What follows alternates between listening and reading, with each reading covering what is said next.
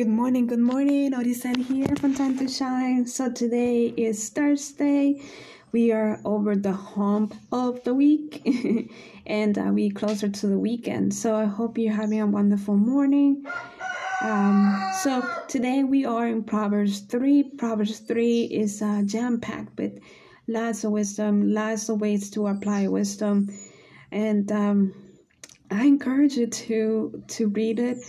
When you have some time today, I encourage you to delight in it and to sink in.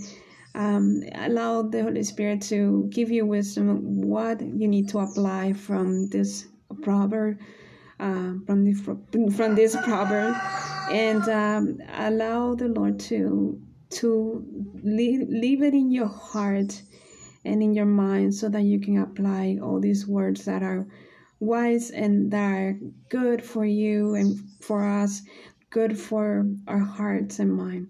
So I'm gonna read a few verses. This Proverbs has 35 verses, but I'm just gonna pick and choose a few from here, and we'll go over them. So here we go. It starts off by verse 1. It says, "My child, do not forget my teaching, but keep my commands in mind. Then you will live a long life and your life will be successful." So applying the Lord's wisdom will make us successful because we will be connected to Him one-on-one. His heart and His desire will be in our hearts as well. And then Proverbs 5 and 6, it says, "Trust the Lord with all your heart and do not depend on your own understanding. Remember the Lord," that's verse 6, "remember the Lord in all you do, and He will give you success." This Proverbs is quite mentioned often, that we ought to trust in the Lord, not in our hearts. We ought to trust in what He has said and what He entrusts us to do. It says, "Do not depend on your own understanding." So it's really good to see that the Lord is good, that He is kind, and He so desire for us to depend on His wisdom. I'm going to jump to verse 19. It says, "The Lord made the earth using His wisdom. He set the sky in place using His understanding. With His knowledge, that's verse 20. With His knowledge, He made springs flow into rivers, and the clouds drop rain on the earth." So, if we are connected to the Father, to His wisdom, He will give us understanding on how to apply His wisdom, and it will give us good sense. It will give us wisdom and good sense of discretion as well. So yes, it would allow us to dive deep into what He has in store for us. And I like this one. It resonates with me.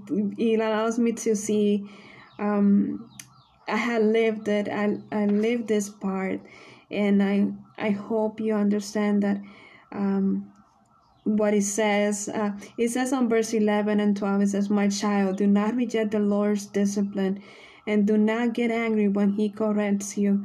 The Lord corrects those He loves, just as parents correct the child they delight in."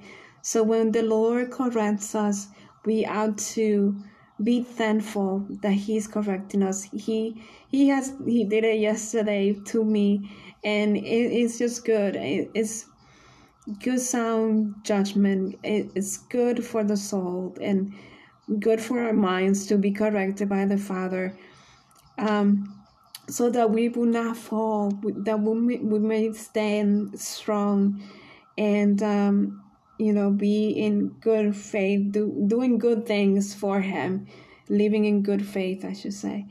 So I'm gonna leave it there, but I do hope you have some time to read Proverbs 3 and be encouraged that in applying the Lord's wisdom and understanding and knowledge and good sense, it will provide me with good sound judgment on what to do in life, how to do things that He delights in. So I hope you have a wonderful Thursday. Be encouraged, be uplifted, and just stay close to the heart of God today and ever, forever. Just stay close to Him, for He's good, He's kind, He's loving. You can see His love in His eyes, and that is just fascinating and good to know. Have a wonderful day. Bye-bye.